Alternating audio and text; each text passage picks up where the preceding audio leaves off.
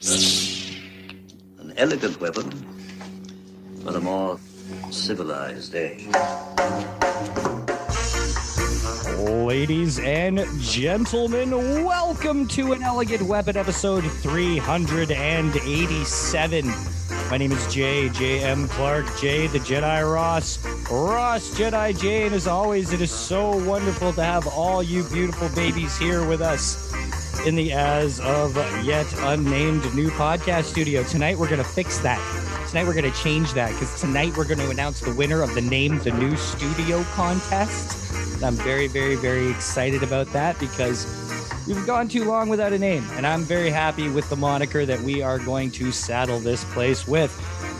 Welcome back, kids. It's good to see you again.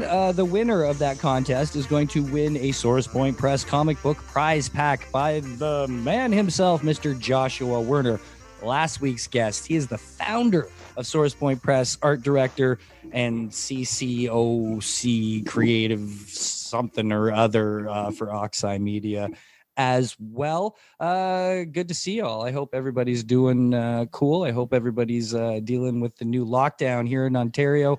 Tomorrow we're going hardcore, and it's going to be a little bit crazy. So I hope everybody's ready to buckle down again and things can get a little smoother. Because today also, unfortunately, Toronto Comic-Con was officially canceled.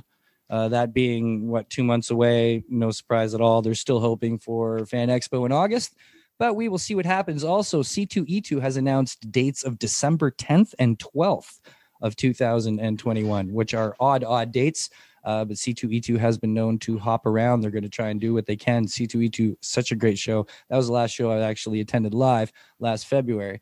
No, wait, sorry. That might have been before Vancouver. I think Vancouver was the last. I don't know. I get confused, kids. Padawan sitting in and drawing tonight. You know, he's slinging some anime over here. So we'll see what he's up to later on. We got some guests. We got some friends sitting in, one I know very well and one we're going to get to know.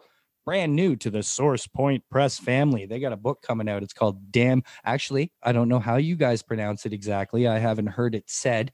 I like to say damned cursed children, but I don't know if it's just damned cursed children or not. You guys can fix that. Ladies and gentlemen, Mr. Howard Wong and Mr. Josh Stafford. Hey, hello. How's it going? And good to see you guys. Welcome. Thank you for hanging out tonight. thank you. Well, thank you for inviting us. This is a good time right before everything goes into purge mode in Ontario. Right. I know, eh? It's so weird. I'm getting so used to looking at people through a grainy filter. You know what I mean? So is it cursed or cursed? Well, Josh, you want to field that one? I go with this single syllable. I go with cursed, but cursed kind of sounds old school. Kind of sounds like a Hammer horror film or something. Right? That's why I wasn't sure. Yeah. Damn cursed children. Yeah, nice. Yeah, it's got a very, very classic kind of aesthetic to it. Why don't you go ahead and Josh, tell us a little bit about the book before we get to know you. So Damn Cursed Children is a 5-issue miniseries from Howard and I, and it looks like an old school Marvel oversized black and white horror book from the 70s, which I really like. And yeah, the artwork just looks like, if you didn't know, you would think it's from 20, 30 years ago. And it's just like a super scary, fun monster book about inexplicably one day all the children go crazy. And our heroes must survive a day in the life of this city gone mad. That sounds fun. That sounds super fun. Andrew Pillar, children are our future. Damn, never. You are silly. Isn't it your birthday today? Sorry, I got a comment from my friend Andrew Pillar here. He did a tattoo for me, which you should someday get back on again, Andrew. But yeah, I think it's your birthday today. Happy birthday, if so. That sounds lots of fun. I love going back to the retro styles. We have a lot of fun playing over at the Cauldron magazine there with the same kind of vibe, you know, and it's fun because I get to take on that crypt keeper kind of role in the whole shenanigan. So it's lots of fun. Howard, we know you. You're a writer. You write lots of stuff. You've been around doing stuff, bouncing back and forth between Toronto and China. and doing your thing. I think a lot of the people who might be watching this show will be familiar with you. So we're going to get to know Josh a little. Josh, what's your deal? You're out. Where are you right now? I'm in Ottawa. And are you Ottawa native, born and raised, or? Born in Quebec, but have lived in Ottawa my whole life, pretty much 90% of my life. So I consider myself an Ottawa native.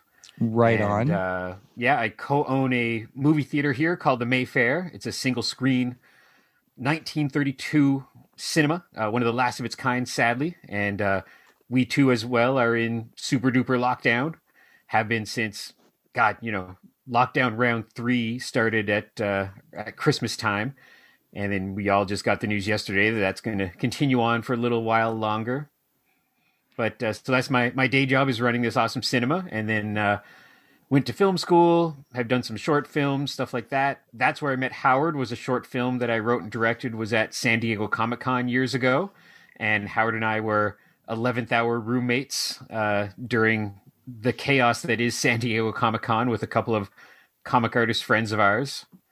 And now, years later, this project that we've had stewing forever is finally off the ground and excitedly is coming out in a few weeks. Well, it's found the perfect home. That's for sure. I mean, this is so up Source Point's alley. It's unbelievable. So it's cool that it all came together like that. Okay, I don't want to get too far off what you guys are here to talk about with this wonderful new comic book, but I cannot let pass the fact that you own a 1930s movie theater. Oh, yeah. How did that come about? This is one of those dreams come true that was not on my bucket list, was to own the Mayfair. Total dream job, though. Like, come on. Oh, yeah. And it's like my high school life, I lived at the Mayfair. I don't live in the part of town. I didn't live in the part of town right around the Mayfair when I was a kid, but all my friends did. And then we went to high school together because it was a high school where we got to cross borders. So I met people from other parts of town. So my 5 years of high school, I lived at this place, and so many memories there and so many friendships made there. So years later, it was going to go away. It was going to be torn down, and a Shoppers Drug Mart was going to be built on top of it. So a number of people who I was friendly acquaintances with saved the cinema. And soon after that, some of the people who helped them save the cinema went on to do other things and amicably left to other projects, and they needed somebody to come in. And one of the partners said, what if we just get the number one Mayfair fan to jump into the Mayfair? And I was like, well, you've made a big mistake, because I spend a lot of money here and now I get to see movies for free.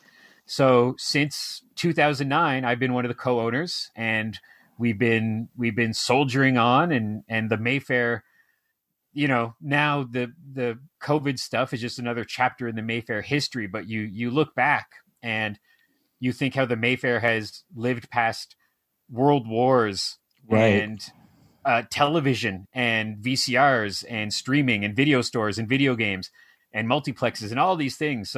So we'll survive. We'll be here in a couple months or a month when we're back to, I don't think we'll be back to normal in a couple months, but as we tiptoe back towards normalcy, the Mayfair will be there. And the one silver lining about this horrible year is that, man, it's just been It's a Wonderful Life moments over and over again for the cinema. Just patrons wanting to throw money at us and media helping out. Right. And we did a fundraiser of selling off name tags on the seats. And genuinely, I thought, like, oh, we'll sell a few. This will make a couple bucks. We sold all 325 seats. Wow. we're now selling the marquee, and people are putting wedding announcements on it and birthdays and anniversaries. And when we ran out of seats, then we sold off names on poster boxes and popcorn machines. And every single tag is this lovely story of people who live in Los Angeles or Vancouver or London, England, or Nunavut, who know the Mayfair either through our podcast or through just they are movie nerds, so they know of us, or they used to live in Ottawa. And so that's the big great feeling. The weird silver lining of this year is you see how important a place like the Mayfair is to people, and we will inexplicably continue to live on in years to come. And it's amazing. It's a great geek place. Oh, it's a shame because there's a theater in St. Catharines, Ontario, which is just around the Golden Horseshoe here, and that's where I grew up. And there's a little theater there, the Town Cinemas, the Lincoln, and or wait, the Lincoln might have been a different one. This one was just the Town Cinemas. But anyways, it's this tiny little theater that's been around since like the turn of the century on St. Paul Street, and I think it had the distinction of being like the first movie theater to ever play a Charlie Chaplin film in Ontario or something like that. And like that's how old it was. And unfortunately, it's done now, which is it's so sad. Last movie I saw there was Fear and Loathing in Las Vegas when that came out. But Howard, you're familiar with the Royal Theater in Toronto? Harsh a little bit, because I actually didn't. You know it, Josh? Yeah. Okay, so check this out. Back in the 90s, I had this really weird thing happen where I missed this movie in the theaters. I never even realized it was in the theaters. One night, my mom comes home from Blockbuster, and she's got a couple videotapes. And I'm like, okay, let's watch whatever you've got. And it's weird because we had our TV in the living room that never has a TV. And it was there for a few days because they were doing something downstairs. So we watched a movie in this living room, which I'll always remember because it was kind of weird. But I sat there and I watched this movie called True Romance. And I had no idea what was about to happen. I watched this movie and I walked around in just a dumbfounded daze for the next like 3 or 4 days. You know, when you're young and one of those movies hits you and it's just nothing but on your mind for like the next week, like it just makes that kind of impact on you. So this movie just changes me. Never got to see it in the theater because I missed its run. Then one night only in the year 2000, the Royal Theater in Toronto decides to play True Romance on the big screen on my birthday. So for my birthday in the year 2000, I went to the Royal and I actually finally got to see True Romance on the screen in this classic, amazing little theater. And it's, you know, those are the reasons why these theaters need to exist. You know, for me, I would have never had that experience if the Royal didn't exist, right? It was just amazing. One night only, they happened to slap it up there on my birthday, and I'll never, ever forget it. So, yes, people out there, you need to support your local theaters because, I mean, it's also great, you know, for the community in itself, right? Like it's a building block, right? I'm sure you show independent films and student films and stuff like that. Do you ever do that kind of stuff? Oh, yeah. Some of my favorite stuff is we have a number of local groups who will have short film festivals, local animation companies who will come in and kind of do like private screenings, but do like their wrap parties on the big screen. So all the animators will come in and they'll watch 2 or 3 cartoons up on the big screen. And just all kinds of stories like that. Of one of the most fun things ever was a grade school class came in, and media is so much easier for kids nowadays because, you know, it makes me feel like 150 years old. But when I was in grade school or even high school, we didn't have we didn't have laptops and cell phones and digital cameras and all that stuff. So this group came in with this awesome teacher and she taught them stop motion animation. And so all these kids, these 2 school buses full of kids and their parents came, and they all got to watch their claymation and flipbook animation up on the big screen. And it was every single one of their dreams come true. All these little 10 and 12-year-olds watching their cartoons. So, you know, the Mayfair has so many awesome stories like that. And what I love about us is we play everything from the most highbrow of international cinema to we hold the world record that got wrecked by COVID of screening The Room 137 months in a row. And the only thing that stopped that was when we went into lockdown. Oh. So we come back. We haven't been able to do it on these little in-between times because it's a film that instigates yelling and throwing things, which you can't really do in COVID times. So when we come back and we show a room screening again, say that's a year from now, we will say the world record 138th screening and just put an asterisk of be like not monthly. But so we do weird stuff like that. And then we show, you know, this Christmas was great. Like our Christmas Eve screening was a matinee of Gremlins, and then that's my Christmas Eve movie. And perfect. Both shows sold out to the 50 people that we could do. Like, right. Yeah, it was so good. And when you're watching It's a Wonderful Life in a 1932 cinema, it's time travel. It's amazing. Yeah, beautiful. I got to come out there and check. I've never been to Ottawa, actually, so there's just another reason. Yeah, I know, right? Wow. Okay. I know. Just you one of those go. places I never guessed I had a reason, so I haven't hit. Well, there is a reason for us to go when things get better, which is OttawaCon. Like bring the whole Source Point crew and Source Point press crew, Ottawa Comic Con, because this is exciting, kids. Because this is just further evolution of Source Point North. So it's absolutely amazing that this all came together.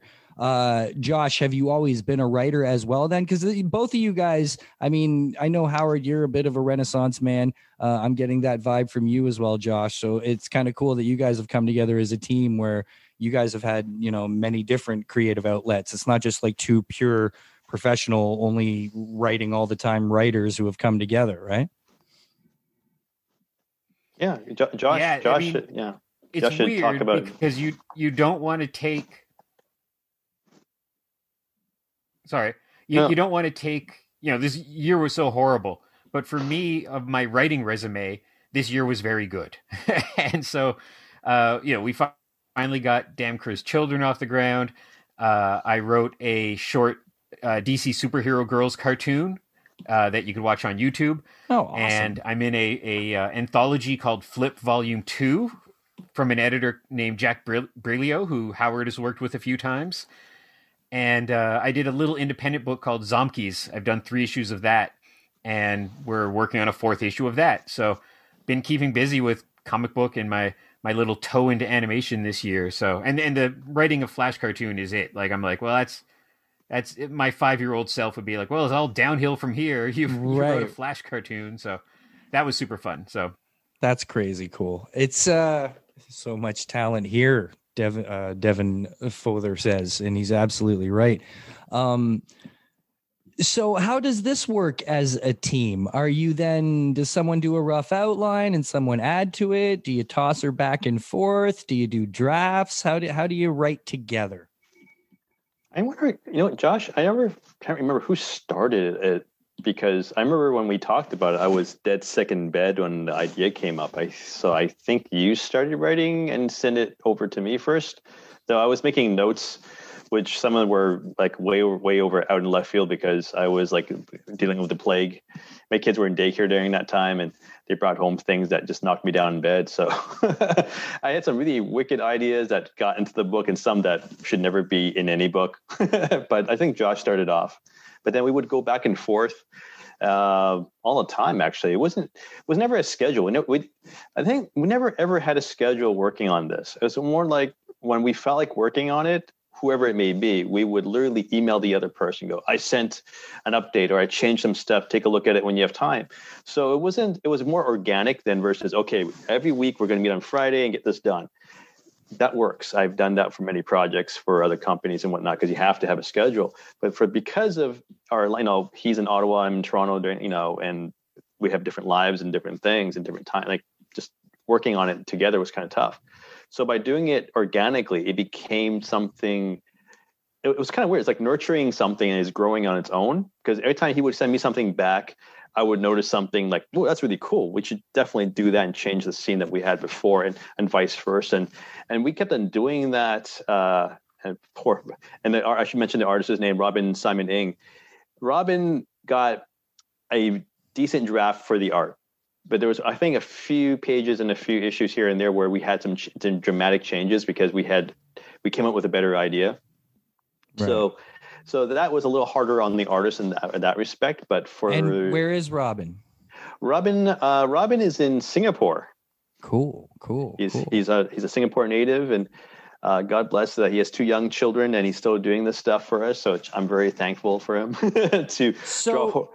When you're writing together, does then that make it a more exciting process in terms of, I wonder what they're going to throw back at me next? or does it just all kind of keep flowing like a vibe? Like, are you guys literally on the same page as you're going along, or is it a little a little more adventurous that you don't know what you're going to get back, I usually don't know what. Sometimes I don't know what Josh is going to throw back at me, and sometimes I challenge some of his stuff, and he challenges my stuff too, which is great because it pushes you. When you get challenged with anything, you sort of have to go, okay, why is this not working? In his mind, and I'm like, look, when you look over your scenes, look over your dialogue, and you find things that, yeah, he's right. I should change this. This sort of is a weak point in this area. So we push each other in that respect, but it was never like, I hate it. This is going to be my scene is going to stay in here. The hell with you. No, never. I mean the other way around. Does it make it more exciting when you're working with someone you enjoy that you're working with? What they're going to bring back next? Do you get stuff back that you're like, oh man, I didn't even think of it going that way. That's awesome. Oh, absolutely. I think one of my favorite scenes was the opening one in issue 1 because it was the scene where, I don't want to spoil it, but it's a scene where one of the characters confronts the first evil child and picks up the first thing she could grab and clunks him over the head with her. It was a coffee mug. Bam. And when you see it on page, I was like, this is a great scene. Josh wrote down, I'm like, this is great. Then I got the art back. I'm like, oh, this is maybe over the top now. I actually thought that we went too far with that scene. And I sat there and looked at it and I had to go, I need to talk to Josh about this because I'm not sure if we gone too far because it seems like it's too far. So we would have discussions, and because of the passion that we have for this thing and for the scenes that we write and the scenes that we know both of us write, we would sort of find a way to explain why it works. So I'm always excited to see and hear Josh talk about why, and there's reasons for it. Sometimes it comes down to, don't be a chicken, just do it. It should be cool. It's fine. They did it in X movie. I'm like, oh yeah, they did that in that movie, and that was totally cool. And I love that movie as growing up as a kid.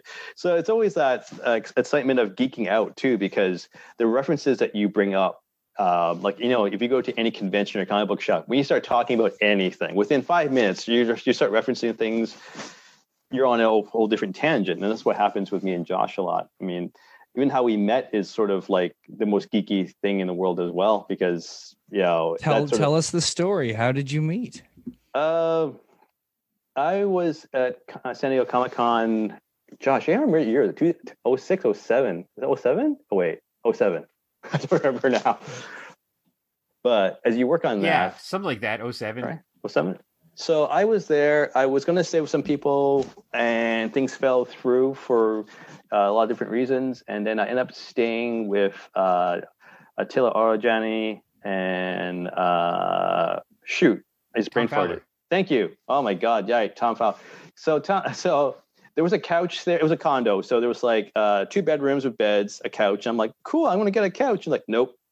You're not getting a couch. You have a friend coming over. I'm like, so where can I stay then? Because they invited me. They know my situation. Like, you can sleep in the closet. I'm like, yeah, no, seriously, where am I going to sleep? I wasn't a joke. I actually slept in a walk-in closet for all of San Diego Comic-Con. So one day Josh showed up in this giant ass nerd backpack. I mean, like it was like this wide. He come walking in up like everybody's introducing each other, and Josh is like, so who are you? I'm like, I'm Howard. Howard who? I'm like, Howard Wong. Do you write anything? I'm like, yeah, something called After the Cave. It's like, he drops his backpack down. I swear to God, he's ruffling it, and he whips out like issue 1 out of his bag. Like nerd fate. Like I read crazy. His comics on the plane ride to San Diego. That's nuts. And I just, flipping through previews, thought it looked cool, got the comics, like had no attachment to Howard, didn't know Howard. And then we were roommates at Comic-Con, and now years later you find him in a closet. Co-writers on. Yeah, well, it was the most bizarre year for conventions. I mean, every year is weird, but this one was meeting Josh because I met Attila, I think 2 nights before San Diego Comic-Con. So I don't really know these guys. So I was sort of staying with people that were sort of strangers, but they were from Toronto. So, not too creepy. Right. And then my experience, my experience there was really neat. It was cool. But Josh, my God. I mean, I ditched not on purpose. I thought I had a schedule for lunch because I was working the image booth table during that time. And I thought I had lunch. I didn't. So Josh was looking and waiting for me for lunch. And then I sort of ditched him because I couldn't text him or phone him for some reason. Because I don't know, it was signals were bad or something. Ghosted me. And then hours later, Josh runs up to me. I'm still at the image booth, and he hands me a Simon Beasley. I wonder if I still have it here. Give me a second. Gosh, you continue the story. I'm going to start ruffling through my crap here and see if I can find it. I've never been shy about meeting people, famous or not famous. And I was at I guess it was the heavy metal booth at the time, because it was Kevin Eastman and Simon Beasley. Yes. And there was a nice woman there. And I said, when will they be back? And she said, oh, Bees is he's going to be back in a second. Bees shows up. I start chatting with him. And he goes, hey, mate, do you want to go outside for a smoke? And I laughed, and I said, I've never wished more in my life that I smoked before. and if anybody is a Beasley fan, and especially at the time, like say 10 years ago or so, he looked like Beasley. Like, I'm not exaggerating. He had like the jacket on, he had the big hair going, he had glasses. He just needed some face paint, and he would have been Lobo. Right. So I went out to watch him have a smoke. And in the walk out of the con, he just knew everybody, and he was shaking hands and hugging old ladies and scruffing their heads. I've had many a drink myself with Beasley. Oh yeah. And he great. Like, I loved him, and I was a big fan. Like, I'm the perfect age. Like, I was in grade 9 or 10 when his Lobo came out, so I'm right that perfect age to be a fan of his. So we chatted for a little bit, and he's like, do you want to go for a drink? And he laughed again because I said, well, I don't drink. I'm square. So he was like, but he was very nice. He was like, oh, that's cool. I respect that. Went for a drink for him, sat at the bar for like, I don't think I'm exaggerating, like 2 hours. I could have been doing so much else at Comic-Con, but I can't pass up sitting with Beasley for 2 hours at a bar. Right. And we talk about Canada and the Ramones and comic books and everything. We're about to go back. And I think when he did this with me, he missed like a panel probably. Like, he didn't care. Like, people were probably looking for him. Mm-hmm. So he saw I had my geek backpack, and he says, oh, hey, mate, can I smuggle in some beer in your rucksack back into the con? And so I was like, sure. I was like, if I'm going to get kicked out of Comic-Con, it should be for smuggling beer in for Simon Beasley. So he puts like a six pack in my backpack, go back in. And then I just wanted to get him to autograph something to buy a book off of him. And he timidly looks over his shoulder, because if anybody knows any kind of celebrities at cons, they know they're most afraid of their handler. Like, the handler is what keeps you from getting that extra autograph or that extra 5 minutes. So he autographed a book for me. Then he grabbed a stack of books, gave them to me. And then he knew that I had missed a lunch date with Howard. And then he took this Sharpie and Beasley draws like a maniac. Like, he just draws this Lobo thing and puts a disparaging remark to Howard in the book. And he goes like, give this to your friend who stood you up. So I walked away from this besides for an amazing story, with a stack of free books that I stole, essentially. And I got an autographed book, and Howard got an autographed book. And I found was Beasley's best friend. Oh, you got it right hours. there. Yeah. So I'm literally sitting like this. I was sitting in the middle of the con floor at the image booth, and then Josh doesn't say a word. He gives me this like most angry Canadian face you can give, and he shoves this into my hand. And it's like, here. I'm like, oh, I'm so sorry, I missed lunch. And I try to explain as he was walking away, and I'm like flipping through it. And I was like, what? I started laughing, and the guys beside me were like, what? And they didn't understand why I was laughing, because it was like, that's kind of a mean thing. Like, no, I'm never going to read that, but here you go. Yep. Looks about right. Yeah. That's all you want. Yeah. So I'm like laughing my ass off, and I grabbed Josh back, and I asked him what happened, how the hell that happened. And he told me the story. So the day after, I went to see Biz, because it's finally my day off, and have lunch, and they get some things signed and geek out a bit. And then after I got all my stuff signed by Biz, I told him who I was. It's like, I'm that Howard, stood up Josh. And literally he stopped drawing for somebody, looked up from the table up to me. It's like, fuck you. Awesome.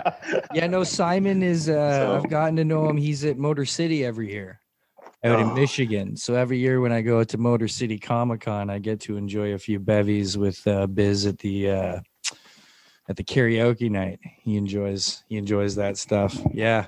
He is a character, that Mr. Simon Bisley, but holy crap, is he a talented one as well. It's weird. I'm catching myself because the Padawan's been hanging out on the show here. Do you have an update? What have you been up to? Let's see what you were just going around there. We'll take a little Padawan update break here. I already finished. Let me see. Oh, you finished already? Yeah, this is what he just did for y'all to enjoy. Now, who is this? Aaron. This is Aaron from the light's hard there. Let me try a good angle. Wow. From Holy smokes. Attack on Titan, Yeah. I believe, right? Jeez. Oh, that's good. How old are you again? 10. He is Right. 10. And He's 10. He can draw like that. yeah, he's doing well, man. He's I wish it's not translating through the screen even as well, but yeah, no, you kicked butt on this one, buddy. He's always been getting into drawing, but then the COVID hit and he's had, my God, a year to do nothing but draw other than the online school, right? So his progress in the last year is just like phenomenal. It's absolutely insane. But it makes you wonder, right? Like if kids actually got all this time to focus on the things they're passionate about and, have some skills for, how good they might actually get at a much earlier age when they can really, dive into it like this kid has. But also he has a bit of an advantage where how many kids have grown up at Comic-Cons getting to hang out and watch Ty Templeton draw and Mike Ruth draw and just sit beside them and soak it in for hours at a time, right? So, you're very lucky to be a little con rat, right? Yeah, that's very cool. Well done, bud. Excellent.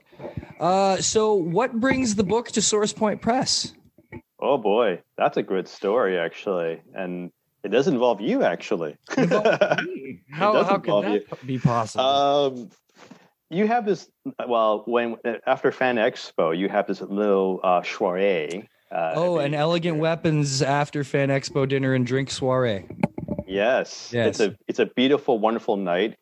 If everything goes back to normal, definitely you must get there, but it's limited seating. But you can still stand. Everybody comes and goes. Yeah. Yeah, I know. Yeah. But the thing is, I went in. I mean, I'll be frank. I went there first before any other party. No joke. Right. Because I wanted to see people. It's going to sound funny. I want to see people I liked, but I did. I wanted to see people I liked and haven't seen for a while, and actually have a meal and stuff. So, see, you do it the opposite because most people like Adam Gorman, Fearless Fred, they just stumble in about 12 o'clock or so, right? Like, they're always it was gone. Exactly, right? So you're smart. You get to see everybody first. Yeah. Well, first I want to see you and everybody else when they're still like able to stand and stuff. So nice. Yeah. So I was there and I trying to remember who. I think it was Keith Groucho. He's like, "You got to meet Travis." I'm like, "Who?" If you finish a con and you're tabling, you're super hungry. And This is like, and when he asked me, I was like, it bite into my burger, like the first bite, and he asked me if they want to meet somebody. I'm like, not really right now, but sure, let's do this. Let's go. So he walked me over to Travis and like, this is Travis. I'm like, hi, Travis. From Source Point Press, like, oh, okay, that's a little more context. Right. And then Travis asked, we had a short conversation, what do you do? Blah, blah, blah. We exchanged that stuff.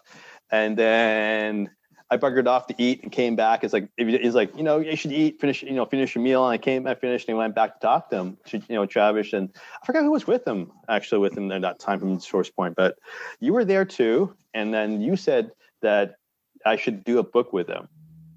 You were walking by. You didn't stay, but you said that. you should do a book with him. You should do a book with him. Yeah, literally. That's probably exactly what. Yeah. So since you after you said that, I'm like, well, should I? And I looked at Travis, and I started jokingly said that to Travis. I'm like, should I? He's like, what do you got? I'm like, honestly, I wasn't prepared to pitch anything. I was really here to hang out with people and friends. Right. But I have two pitches that a lot of publishers passed on because they're too, lack for a better term, chicken crap to publish. He's like, what are they? Yeah, he's like, so I was let me see describing.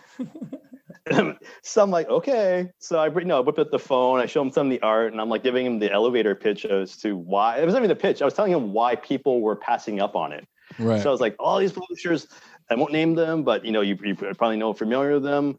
They love it. They love the idea. They love the art. They love where it's going. They won't publish it because they're afraid of the negativity that they might get back from parent groups or church groups or whatever. Anyone who doesn't understand horror will come and attack this. And he's like, fuck it, we'll do it. I'm like, I haven't been talking about how many issues, like, I don't know how many issues there were, who's the artist, like, it was like nothing. He's like, fuck it, we'll do it. That's what he said. And in the back of my head, I'm like, wait, is this like drunk con deal thing, or is this like an actual like thing happening? And so I was like, you know what, Travis, I like, because we had a really, really good conversation. We talked about comic books for sure, but we talked about a lot of other things. That's why I wanted to work with him. And you were right. I really wanted to do a book with him after I talked with him, hung out with him that night. I saw him the next day to make sure that it was the real deal. And that, are you sober? Sober enough? Cool. So what you said last night, that was real, because before I email everybody on the team and go, hey, we finally found somebody who has the balls to do this. I want to make sure. It's like, oh yeah, send it to me and I'll read it, and we'll work something out. So that's where it started. Literally, I wasn't going to pitch it to Source Point Press. I wasn't going to pitch it to anyone because I spent. I swear to God, I spent almost 2 years pitching it to people, and everybody loving it, but too chicken shit to publish it. And I was like, at a point where I was gonna tell Josh and Robin, you know what, maybe we'll just Kickstarter it and do it ourselves. Because I told the team, like, I'm gonna find a publisher if it kills me, and if it doesn't kill me, we'll find a way to do it through. Travis will publish it just because no one else would. Yeah, well, obviously. Well, first I thought he was joking. I want to put on like a satanic panic kind of tagline to it, like only Source Point Press was brave enough to publish Cursed Children. You should, or crazy man. enough. That's great. Better than Travis's quote, fuck it, we'll do it. But put that in the back of the trade. Not right a there. Quote I have heard before, right? So Josh, before Howard comes to you with the good news, are you familiar at all with Source Point Press at the time? Not really, to be honest. No, like, it's just one of those things where it's daunting, right? Comic books. I think a lot of people are to jump into comic books. If you show them just a preview magazine for like a month and be like, here's everything, not from like this year, but from this month. And for you to get a lot of this stuff, you have to specifically order it. You can't just walk into the store and get it, So I'm sure there's dozens of amazing independent books that I have no idea what they are. So it's now knowing a bit more about it and seeing more books and stuff. It's great to have somewhere like Source Point Press who is taking chances on these kind of books. Cause like Howard said, like Howard has his foot into writing a bit more than I do for sure. Cause Howard wrote an Iron Man comic book, but someone said this just recently to, completely out of one Iron Man comic is way more than most people ever write. But someone was saying it's easier to break into the White House than to get into comic books these days. And absolutely. That's about as political as I ever get. But I heard that and I'm like, yep, that's true. Says the one who wrote a Flash cartoon. How does that happen that you write a Flash cartoon? I did it. Wait, ask him how many viewers there were. Oh, well, let's talk about who is it for? Million. Like, what? 3 million. Did you just do it yourself? Like, who is it for? So it's for Warner Brothers or DC or what? No. So, yeah. Let's talk about nepotism. Let's talk about knowing people. So nepotism is not a bad thing. Not at all. The Flip anthology that I'm in right now is because I befriended Jack, who's a local creator, but he's done a ton of stuff, whether it's writing Legion of Superhero comics or Scooby-Doo comics, Archie comics, all kinds of independent stuff. What did you do with him, Howard? A True Patriot, correct? Yeah, I think. We worked on the same True Yeah. Patriot volume, and I end up lettering his story because I don't know why actually. Oh yeah, I end up lettering a lot of people's So- stories for some reason after for that year. But so I knew Jack, yeah. and Jack liked my writing, and I got to write. I got to write for his anthology, and knowing Howard, and Howard did a lot of hard work and got this to Source Point Press, and so for this animation thing, I know a couple people who write for animation. They were having a party at the Mayfair, like I mentioned a little bit earlier, and they said one of their next projects was going to be for DC. The one they were working on at the moment was for it was a Conan O'Brien cartoon that I just forgot the name of, but it's an outer space cartoon. It's on Netflix right now. But Conan's the producer on it. A lot of really cool voice actors, and it's God, I wish I could remember the title. If you IMDb Conan and look what he's producing, he produced a really cool outer space comedy cartoon in the last couple of years. Right on. So they're working on that and a bunch of like kind of preschool stuff.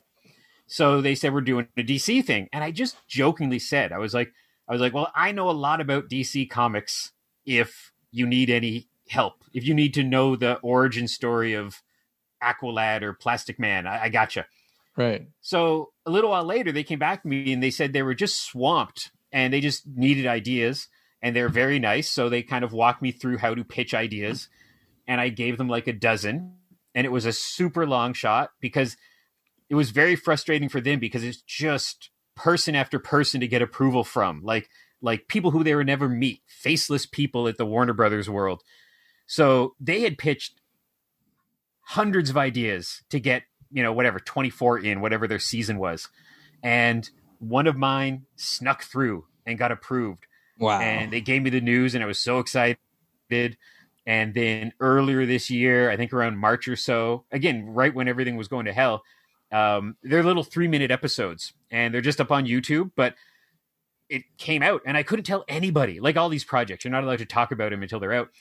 But then I got to sit there and look on my laptop and see an old school, like Looney Tunes Warner Brothers logo come up, and then DC Superhero Girls, and then my name at the end. That's so Story rad, by. man. Yeah. And so, yeah, that's how I did. It's kind of like, yeah, and it's luck and knowing people and Right place, having right a little bit of time, bravery to put yourself out there. Yeah, Absolutely. That's how this whole thing started. I was at a Comic-Con in Allentown, Pennsylvania. And our good friend Stan Konopka, writer behind The Rejected from Source Point Press, he was the Artist Alley coordinator for this show. And Nichelle Nichols was there as a featured guest, Uhura, right? And it's time for her panel, and they're about to put this poor 72-year-old, deaf woman in a wheelchair up in front of hundreds of people with no moderator, no host, no nothing. And I was like, you got to stand. Like, she at least needs to have someone repeating the questions to her. She's not going to hear anything. This is going to be a disaster, right? Someone needs to do something. And he's like, well, fuck, you do it. And I was like, all right, I will. So I just took the microphone, went up and hosted this woman's whole panel. And I've been doing it ever since. So yeah, right place, right time. It leads to some crazy stuff. This is very, very, very exciting because I'm very proud of what we've been able to do with Source Point Press North, Source Point North, as we like to, call it for fun. Having you guys on the roster is just 2 more feathers in the cap, and I'm just, the only thing I feel sorry for right now, Josh, is that you're coming into the family at a time when you can't actually meet the family. But hopefully that will, I know. Yeah. that'll slide over, because that's what Source Point is. That's the coolest thing about Source Point is we've been able to take this, on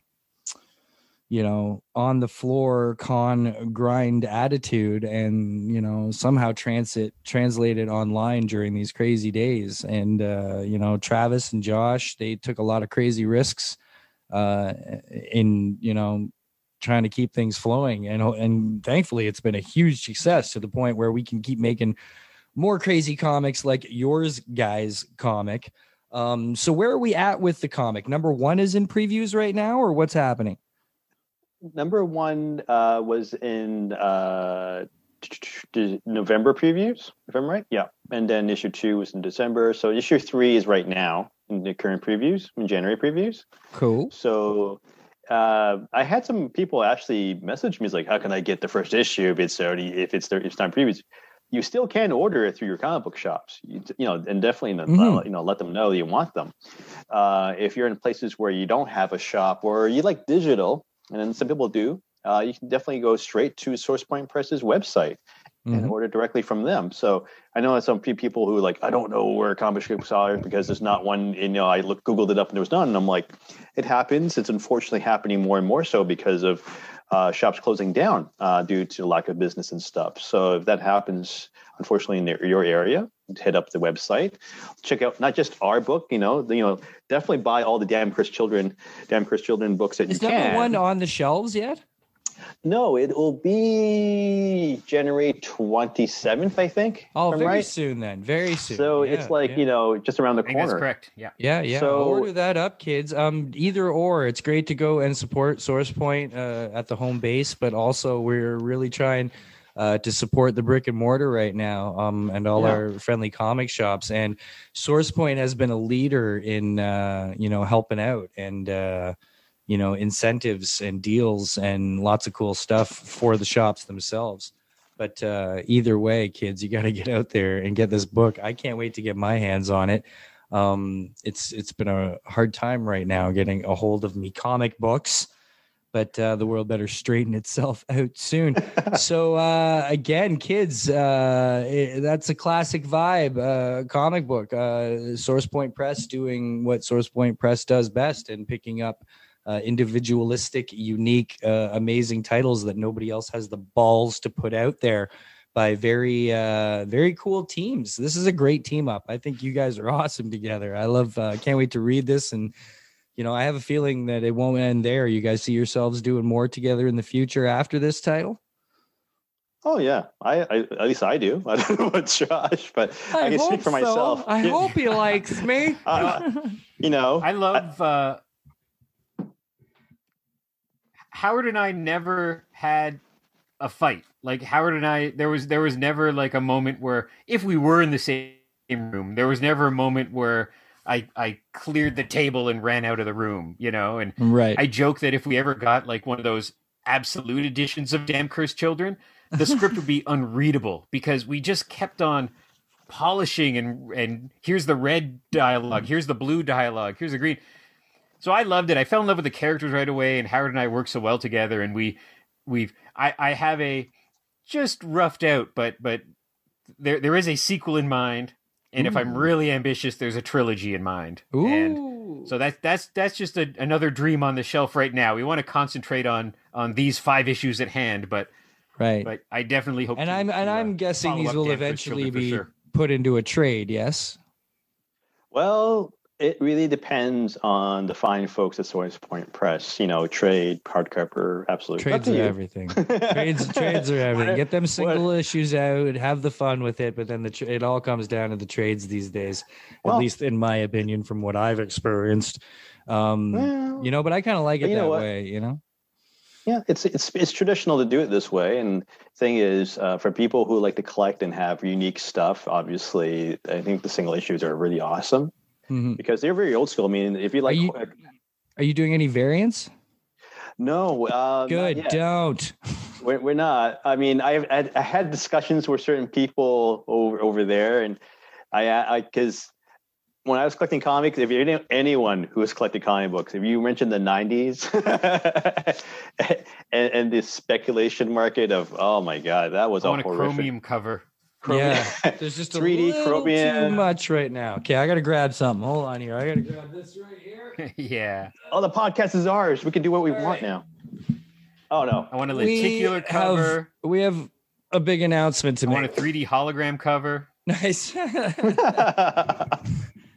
They're gonna start being digital soon. You're gonna get like digital cover comic books where there's actually stuff happening on top. You watch, something crazy is gonna happen. All right, kids, we've been in the studio too long without a name.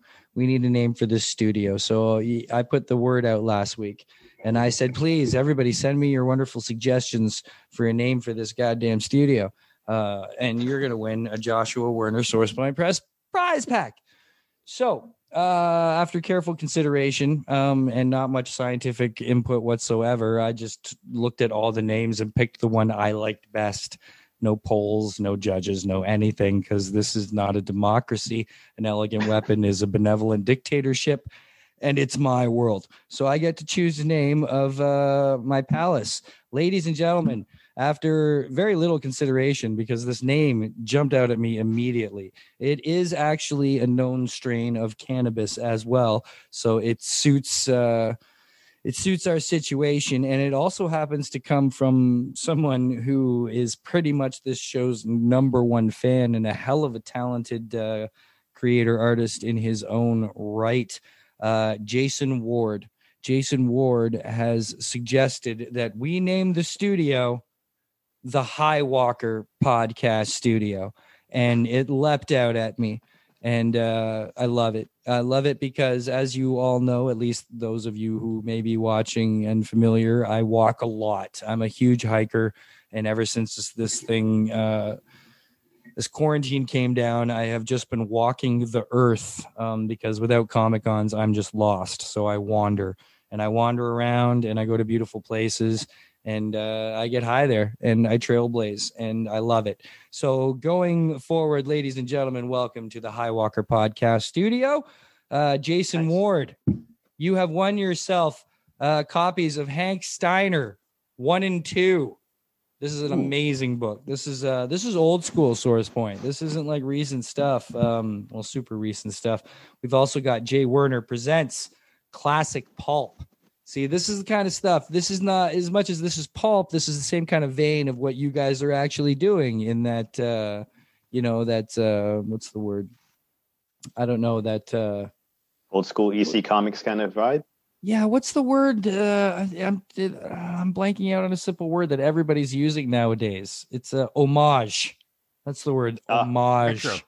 You know what I mean? Homage. Yeah. And also these, which most Canadians have no idea about because we don't get the television show, but these are comics based on Holliston, which I guess was like a web show or something in the States. And I always forget, but it was pretty popular there. We've never heard of it, but get to know the characters and see if you like it because, it's a well done book at least. So Jason Ward, you're going to receive these whenever the hell I see you. I think you're out in Cambridge.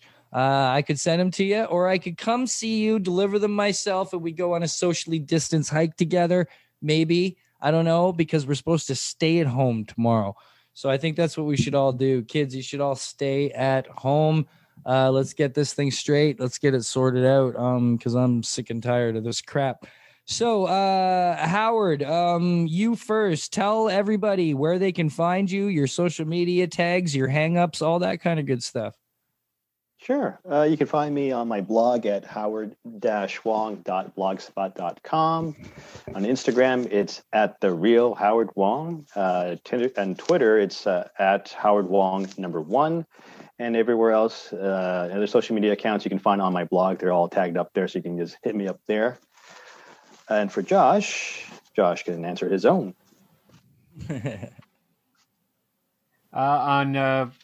I forgot this was actually my tag, but on Facebook I'm actually under Bat Turtle, which is a name I've used forever for like video games and stuff. But love it. So Bat Turtle, BATTURTLE, and then on Instagram it's Bat Turtle _Mayfair because somebody beat me to Bat Turtle, some completely unrelated person. And then I don't really have a Twitter account, but I'm on there undercover as at Mayfair Theater because I handle a lot of the Mayfair social media, so I get to curate down a Mayfair Twitter that's no politics or nothing horrible, and it's all just cool retro stuff and film and stuff and just happy things. Josh, you're gonna have to come back sometime, and we're I'm on there kind of hiding as the Mayfair Theater. Nice. You're going to have to come back sometime. We're just going to have to talk cinema, man, and get right into it because I bet you've got 100%. some cool knowledge to impart being the proprietor of such an establishment. And Howard, you're just a lovely fellow who's welcome to come back anytime and chat it up, my friend. I miss you so much. I can't even tell you. I can't wait to embrace you again in a patented Jay Clark embrace. You know what I'm saying? Definitely. Is there anything you want? Is there anything you want to show anybody? Oh my gosh, that's right. I totally forgot about that. Here we go. A special treat. Do you have it? Hold on. Do you have it? I completely. I'll admit I blanked, but let me see if I can open it up here. If you don't, I do. Oh, you do? Well, if you was too distracted thinking about hugging Howard. If you let me share my screen, I can do it. How do I do that? You are the host. So if they go into allow to record, allow to multi-pin, rename, remove. Share screen. I can't share my screen. Hold on, I'm bringing up this Dropbox here. Oh, here we go. Oh, you have it? Oh, yeah, I got better. it here. I got it. So it's the first time anywhere on the planet that's going to see this. This is even before previews gets to see it. Really? Okay. Yeah. First, what I have to do is I have to share my screen. I'm going to share screen number 2. To celebrate your 10-year anniversary. There you go. You can see the elegant weapon. And then we're going to bring this right over here. Ladies and gentlemen, there you go. Can we see that? Is it good enough? Is it big enough? I can even do this, maybe zoom in a little bit. But kids, this right here, this is the cover to Damn Cursed Children number 4. That looks awesome. That's creepy as shit, guys. I love that cover. I love that cover too. Because our cover, this is not even in previews yet. It will be in previews next month. So you guys are seeing a exclusive sneak peek on an elegant weapon. And if you're wondering if this looks familiar, it should be, because all our covers are homages to film as well as comics from the horror genre. And a lot of people are picking them up and figuring them out, which is great. This was one of my favorite ones because it's just absolutely, when Robin sent this over, it was, and because he sent this to us in his pencils and inks. When it was all inked up, it was creepy as heck. When he added colors, it was just downright scary. It is. It is. I'm so impressed with the detail, and I love the texture to this. Like, even like as creepy as the kids are, that tree against the house and the wood of the cabin, you know what I mean? And the contours of the hill. That's beautiful artwork right there. Absolutely gorgeous. And my artistic contribution was purple. I'm very proud of myself. No, purple's good because it fits, you know, it gives it that tone, that mood. That's absolutely beautiful, fellas. Just Thank gorgeous. And I love having that old school styled retro Source Point Press fucking slapped on there too, eh? Oh, I love it. I love it. Source Point Press North, I'd kids. like a comic. Good Lord. I'm very, very excited for things to be growing like this with such talent as you guys. Things are bound to grow a whole bunch more in the future. There you go, kids. Fantastic conversation with Mr. Howard Wong and Mr. Josh Stafford. Enjoyed that very much, kids. We thank you. Jason Ward, you're going to get your comic books next week. I'm not sure exactly what's happening because we got a whole bunch cooking up. That little certain thing slipped out last week when I was talking to Josh Warner. A little tiny thing slipped out about Yuki versus Panda, which is even more Source Point Press news, Source Point Press North news to talk about. Oh my God, it's exciting. You know what? I remember 2015 being at Motor City Comic Con and turning to Travis and saying, Travis, you should really come to Toronto. And Travis saying, fuck it, we'll do it. And now look where we are now. So there you go, kids. It happens just like that. Yeah, yes, it does. Before we head out, I got to do this because I'm going to make it easy on myself because I don't want to add music later on. So, kids, Thank you so much for joining us. Elegant weapon. But that is all we are going to have this week Civilized day. on An Elegant Weapon. Take it easy. We're good. Thank you.